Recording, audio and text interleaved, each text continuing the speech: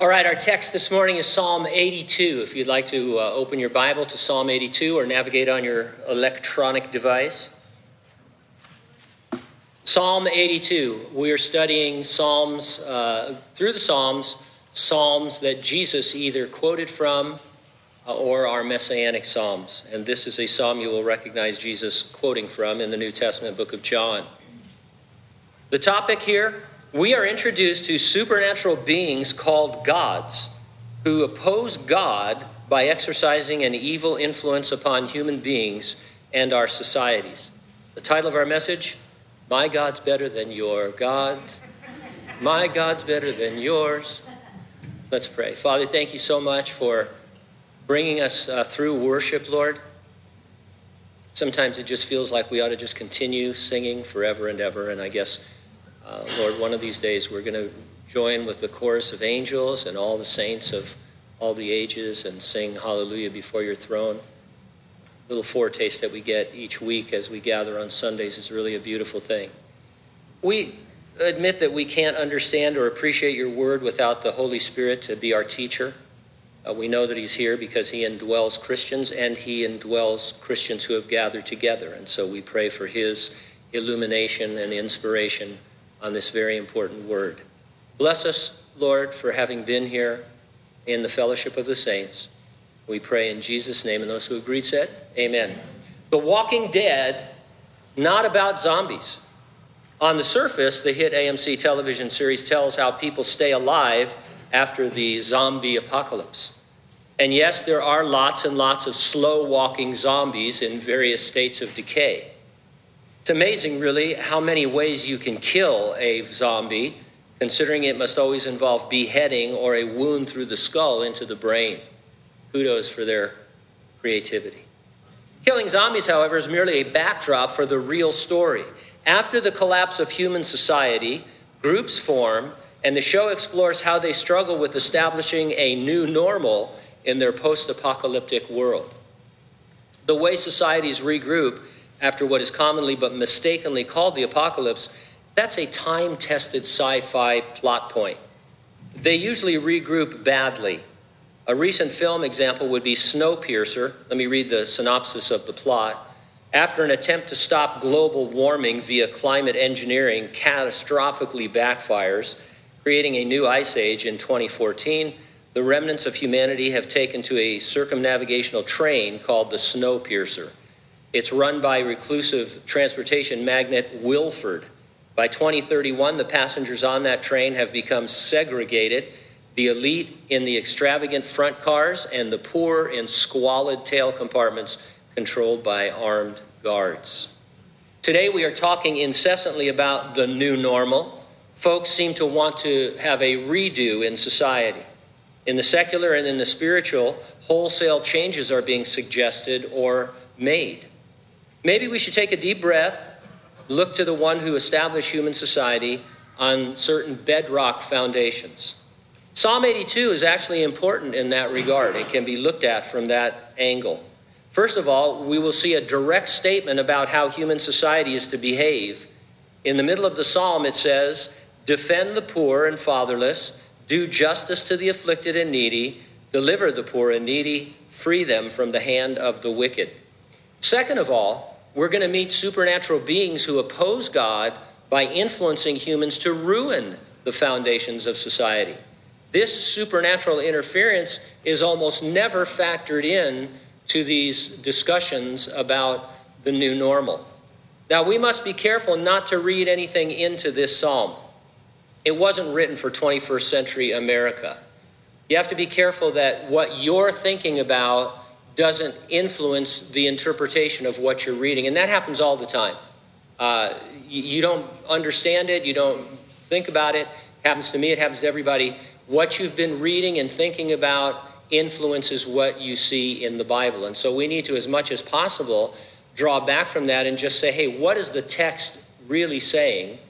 And we'll see this morning that it really is saying some things that are applicable to our situation in the world today, as long as we don't take it too far. And one reason it's applicable, of course, is because God never changes. What he says about human society here hasn't changed, and what he says about the supernatural hasn't changed. So I'll organize my comments around 2 points. Number one, there are gods who encourage society's ruin.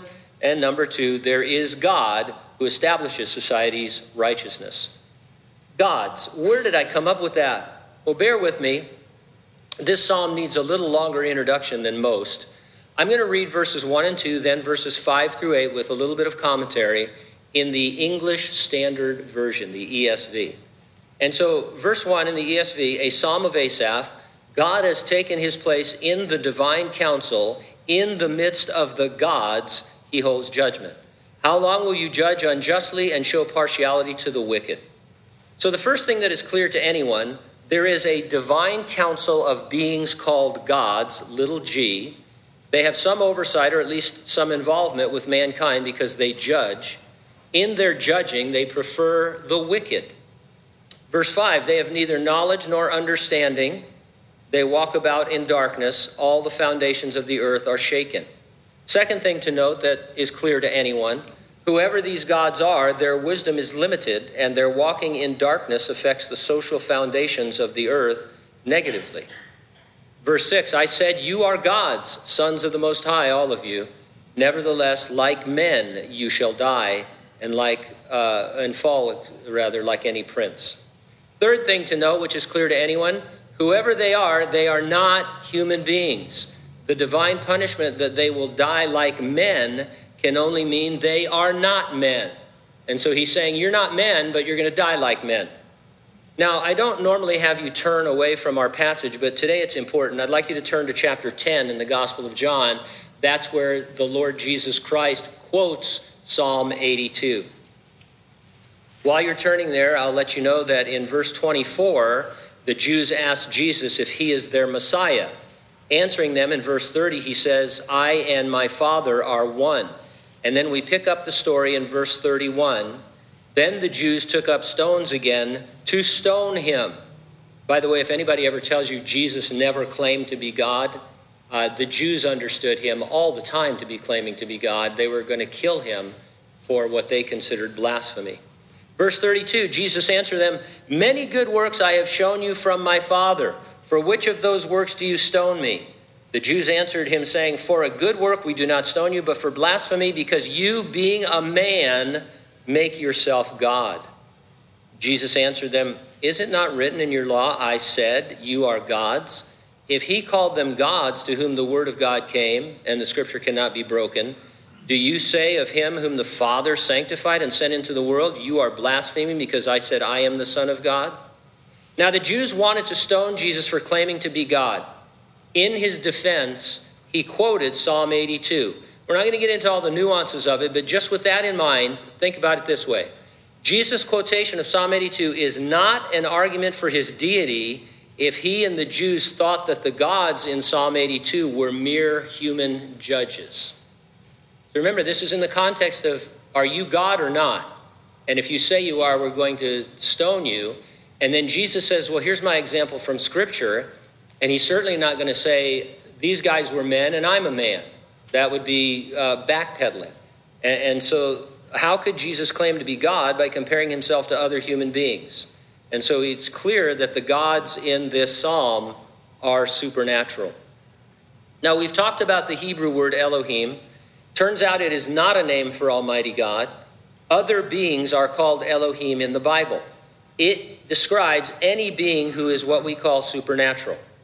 Archangels, cherubim, seraphim, the good angels are all Elohim. Satan, the fallen angels, demons, principalities, powers, rulers of the darkness of this age, spiritual hosts of wickedness in the heavenly places, they are Elohim. Because Almighty God is supernatural, because he dwells in that normally unseen realm, he too is Elohim. But note, while the Almighty God is an Elohim, no Elohim is the Almighty God.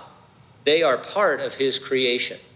So they share the designation of beings being in a supernatural realm, but it takes nothing away from God, the creator of heaven and earth, the triune God whom we worship. One very important point that people are failing to take into account in today's turmoil is that there are supernatural beings involved in human affairs. Many of them are wicked influencers. Any discussion that does not recognize the supernatural is senseless. One pastor compared it to rearranging the furniture in a burning house. And I think you would agree that that's pretty ridiculous. And so I know it sounds, we need to get over thinking that and even Christians do this, we think that there's a secular realm and a spiritual realm. And that we can't really talk in the secular realm about the fact that there are supernatural beings that have an influence on human society. We need to leave that at the door and just talk about how we can solve the problems of society. Regardless, people might think you're crazy. Obviously, if there are supernatural forces at work, whatever we do on a natural basis is bound to fail because they are stronger and more intelligent than us. We have to recognize that this is happening. And if people don't want to recognize it, it's still happening. It's still true.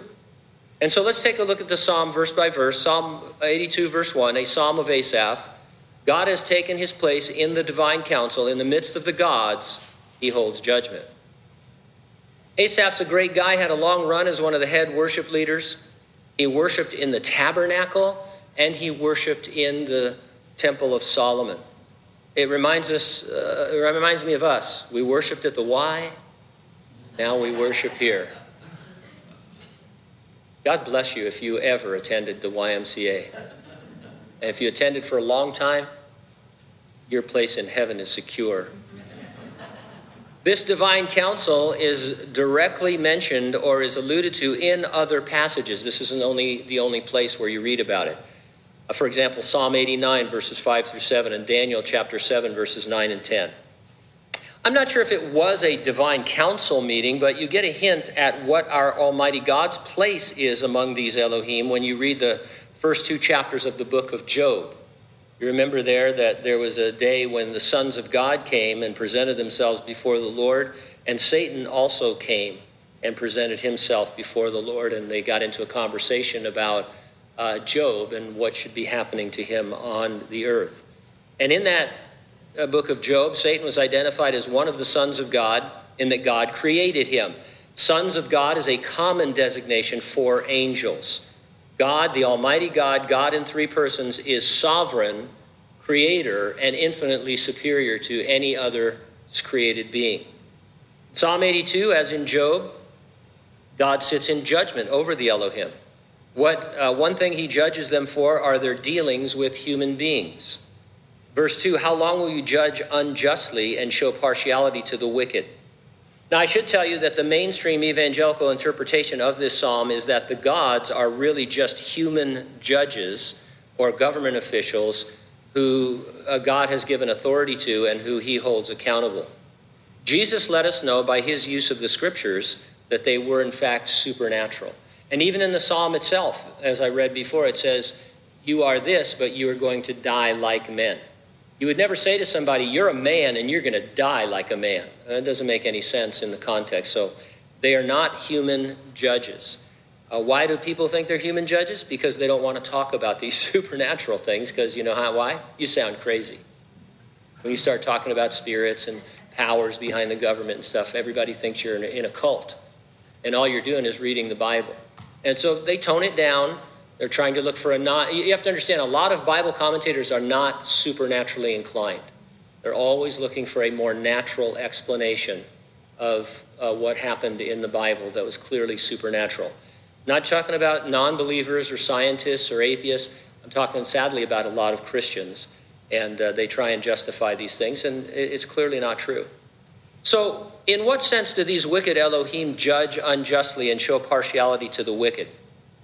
Well, I would look at the book of Daniel, and I would go to chapter 10. Daniel had been praying, and he had received a massive heavenly vision he did not understand.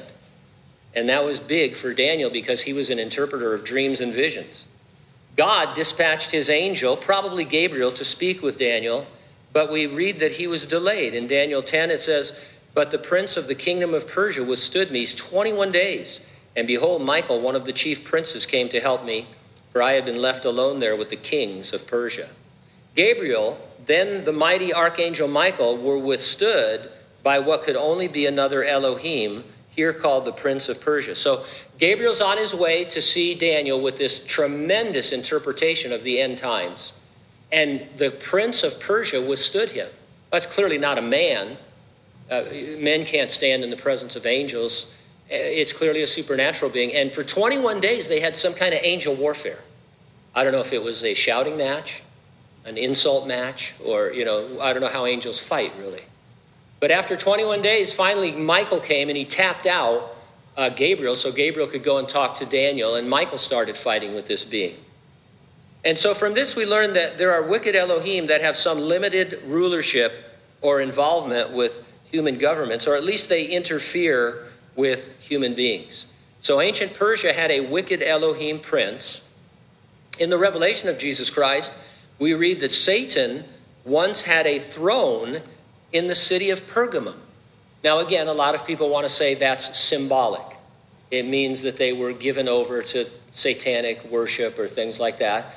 But why can't it be literal? We know Satan is a real being. We know that he's the ruler of this earth, it says in the Bible, the God of this world.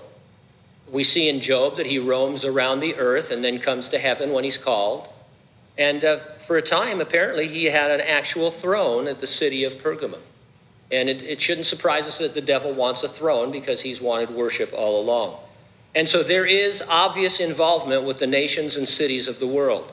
The Almighty God grants these beings free will, but oversees them and moves his plan forward through history by his providence. Now jump down to verse 5. They have neither knowledge nor understanding. They walk about in darkness. All the foundations of the earth are shaken. These wicked Elohim haven't the purity or the power of God. Their knowledge and their understanding is not only insufficient, it comes from a place of moral darkness. The result, the very foundations of the earth are shaken. Want an example of what that means? Early on in Genesis, God established the absolute bedrock foundation for all of human society. It was marriage God's way. Monogamous, heterosexual, binding for life. I would say those foundations are certainly being shaken today, wouldn't you? We have essentially, by we I mean our society, has essentially given up and surrendered biblical marriage. Biblical marriage, you want to get married in a biblical sense, that's fine, but you can get married in any other way that you want to as well. And so that foundation has been blown to smithereens, as we say. Came across an article in the Washington Times where the writer said this: if I wanted to destroy a society, I would destroy the family, the fabric of society. I would tear apart the nuclear family that produced stable children. Want to know why people aren't stable anymore? They're not coming from solid nuclear families, and it's causing all kinds of problems. But again, you're not really able to talk about that, are you, in the public discussion of things? You have to start where these people want you to start, not by going back. Everybody feels like going back to the Bible would be the wrong thing to do, when in fact it's the only thing to do. Human society is going to continue to be influenced by wickedness. Satan is, after all, called the god of this world. This world was described by the Apostle John as being in darkness until the light came, and the light was Jesus Christ. We're not saying judges and government officials are possessed, but those who do not know Jesus are prone to wickedness by nature. Add to that the influence of Elohim, and you can understand why unrighteousness is rampant on the earth. Do you ever wonder why, when you're talking to people who are especially not Christians about social issues or things that are happening today, they have all these irrational points of view? Here's a mistake. It's not really a mistake, but here's what we like to do. And when you get involved in maybe a political discussion with people or a social discussion, you like to bring the facts. You bring the stats out. You marshal the statistics, and you say, 100% of the time this fails. And so you have to believe me. And they say, yeah, no, forget it. Well, that's irrational. Okay. And so you quickly realize you can't change people's hearts statistically. They don't want to know what works and doesn't work. They're just, and you think, why is a person so irrational? And you remember, oh, yeah, I know. They're a sinner by nature, and they're blinded by the devil. And what they really need is not my statistics. They need Jesus Christ. So maybe I should concentrate more on that. Not totally, but more on that. Maybe that's the foundation for everything I want to talk about. Verse 6, I said, you are gods, Son of the Most High, all of you. Nevertheless, like men you shall die and fall like any prince. The Elohim held a majestic place in God's creation. We read, for example, of Satan, you were an anointed guardian cherub. I placed you. You were on the holy mountain of God. In the midst of the stones of fire you walked. Some exercise their free will to disobey God. They therefore will be judged alongside human beings. They too will be thrown alive to spend eternity in the conscious torment of the lake of fire. And as many of you know, the scripture tells us that the lake of fire, what we call hell, was created for the devil and his angels, for their place of punishment. And so it will become a reality. This is not an allegory. It will become a reality that they, though they were majestic angelic beings, are going to die eternally like men. Verse 8, arise, O God, judge the earth, for you shall inherit the nations. Reading the revelation of Jesus Christ, you understand that in the Great Tribulation, God is judging the nations. Next, in the millennial kingdom, God is judging the nations. Next, at the great white throne, God judges all the nations and individuals of the earth. You also read in Revelation, then the seventh angel sounded. There were loud voices in heaven saying, the kingdoms of this world have become the kingdoms of our Lord and of his Christ, and he shall reign forever and ever. That's where we're headed. That's where all of this is leading. From the time of Genesis until now and into the future, we're coming to the place where the kingdoms of this world become the kingdoms of Jesus Christ. He's already won them. They belong to him. He's just waiting to implement them for more people to get saved. And so I say at this point, we win. And that is huge. We win without giving special attention to the wicked angels or Elohim, by the way. We don't need to get into demonology and Satanology. We don't need to identify territorial spirits. That was big a few years ago. If we wanted to have victory, you had to find out what territorial spirit used to live here in our building, find out its name and exorcise it. We were getting calls all the time from people who wanted us to come and exorcise their house and stuff like that. And nobody in the scripture who encountered these beings acted like that. Gabriel told him what was going on, and Daniel just went on being an obedient Jew. He didn't form Daniel's supernatural demon hunting party or anything like that, right? You just don't see any of that. And so I guess it's really hard to just be a simple Christian. You want to have some cause, you want to be a demon hunter or something like that, but it's not going to be that way. Live out a simple, normal Christian life, a Daniel-like life of obedience followed by living sacrifice. Now, number two, there is a God who establishes a society's righteousness. What happens when we leave God out of our redo of society? In the book of Romans we read, and I'll quote, this is just part of the terror of it, and even as they did not like to retain God in their knowledge, God gave them over to a debased mind to do those things which are not fitting, being filled with all unrighteousness, sexual immorality, wickedness, covetousness, maliciousness, full of envy and murder and strife, deceit, evil-mindedness.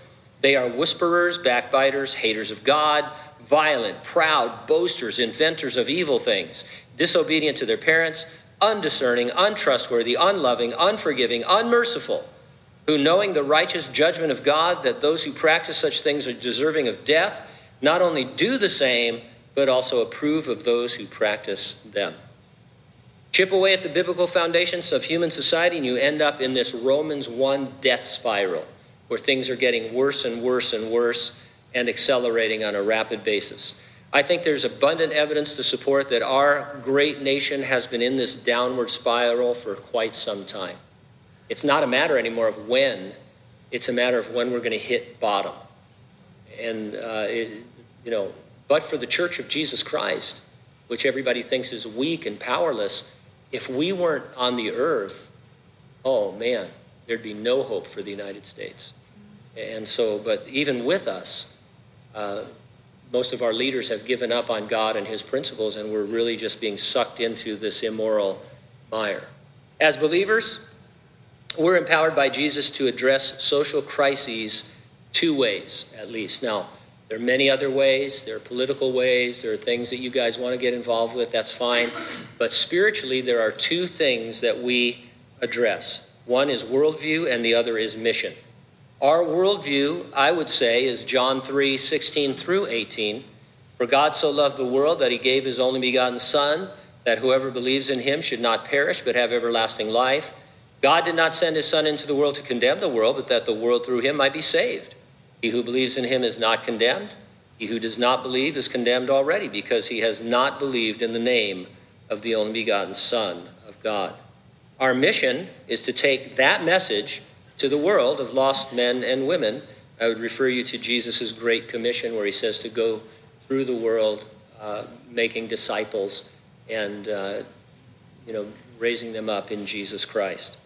I'm not sure who first said the heart of the problem is the problem of the heart. Billy Graham said it a lot, but I'm not sure if it originates with him. But it is profoundly true. Hearts must change. If you want real change, hearts must change. Only God has the power to change them, and that power, we are promised, is the gospel of Jesus Christ. Paul said, we are not ashamed of the gospel, because it is the power of God unto salvation. Whether it's a marriage or a monarchy, a relationship with the living God is the answer. So many of us, many of you, got saved later in life, and maybe God saved your marriage. Your marriage was a train wreck. It was headed into the pits. You were getting a divorce or whatever. And then all of a sudden you come to Jesus Christ, you repent of your sins and receive his forgiveness. And what was impossible a few seconds earlier is completely understandable, because you have the power of God and you want to be obedient to God, you want to walk with God and all of that. Same thing can happen in terms of any situation. The problem is we've been trained over the years, and it's me too, it's all of us. Even though we're solid evangelical Christians, we keep the secular and the spiritual separated. I wouldn't say because we are ashamed of the gospel, but because we think it doesn't matter to people. And so we would go into these discussions and say, well, here's what's going on. The world is condemned, but I got great news for you. It's been saved by Jesus Christ. You need to be born again, forgiven your sins and all. And people would say, okay, well, that's really great, but what are we going to do? How are we going to solve this problem? Well, let me add to that. Maybe we should go back to a biblical marriage with nuclear families.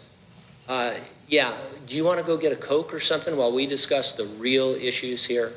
We're not going to go backwards into some ancient history. We're a modern society. Yeah, we have modern problems too that are all a result of keeping God out of our knowledge. And so it's up to us, whatever else we do. I want you to hear me clearly. I'm not saying you can't be involved in certain things, but whatever else we do, we need to be the voice of the gospel, because ultimately the gospel is the power of God to salvation and to changing lives, and changing lives is the answer and is the issue. So that's what we're all about. I don't think I've ever been political from the pulpit in terms of telling you how to vote or who to vote for or anything like that. A lot of people want that to be happening today in churches. They bring up crazy history from the past of pastors who used to, call on people and rally them politically. I think you're a lot smarter than that. I shouldn't have to tell you who to vote for or what you believe. Are you that stupid? No, you're smart. You should be, what you need is the Word of God, and then you process the Word of God in your own reality, in your own situation, in your own circumstances, and God uses that to guide you in a direction that will mostly be the same for all Christians, but not completely. For example, I'd probably get in trouble saying this, but because I haven't thought it through, but when does that ever stop me? We have to all agree that abortion is murder. If you've had an abortion, we love you, and you know the Lord loves you, and there's no unforgivable sin. I always like to preface it. We're not picking on anybody. But abortion is murder, and so if I can tell you that, and you can always vote pro-life because it's biblical. But then there are a bunch of issues that Christians can actually disagree on. I don't know how to solve the problem of blank, whatever it might be, and we can have honest discussion about that. I realized, I'll tell you a secret, there are some Christians in the world who are Democrats.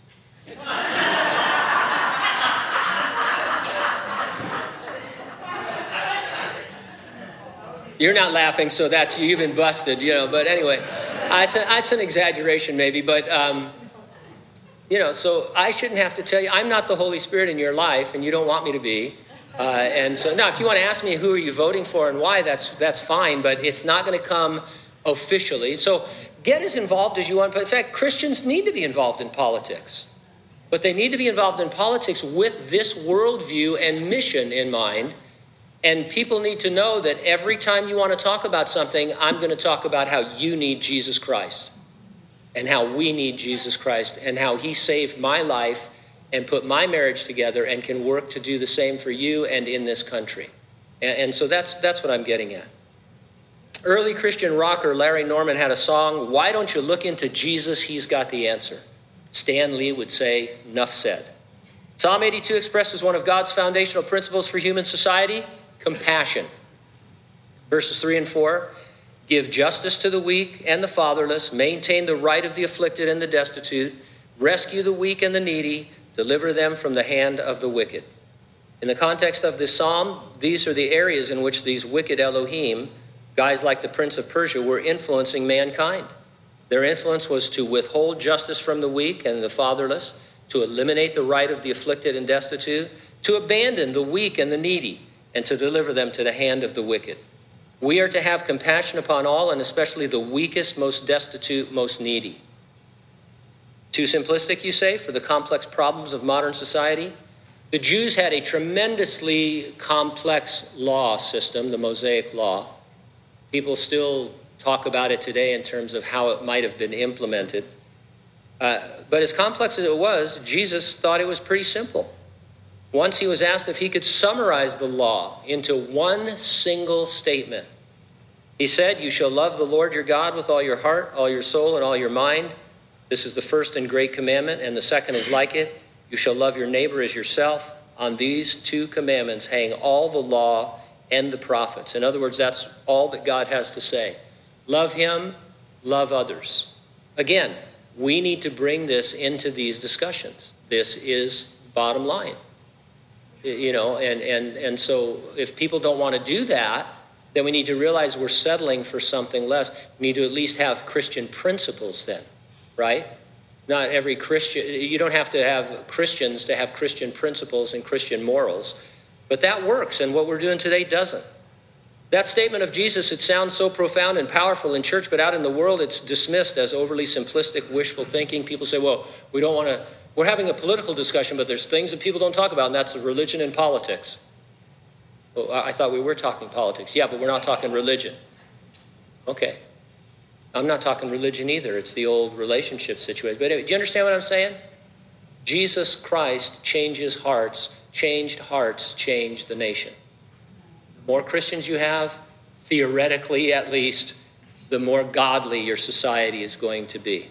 So remember your worldview, commit to your mission, and do it all with compassion.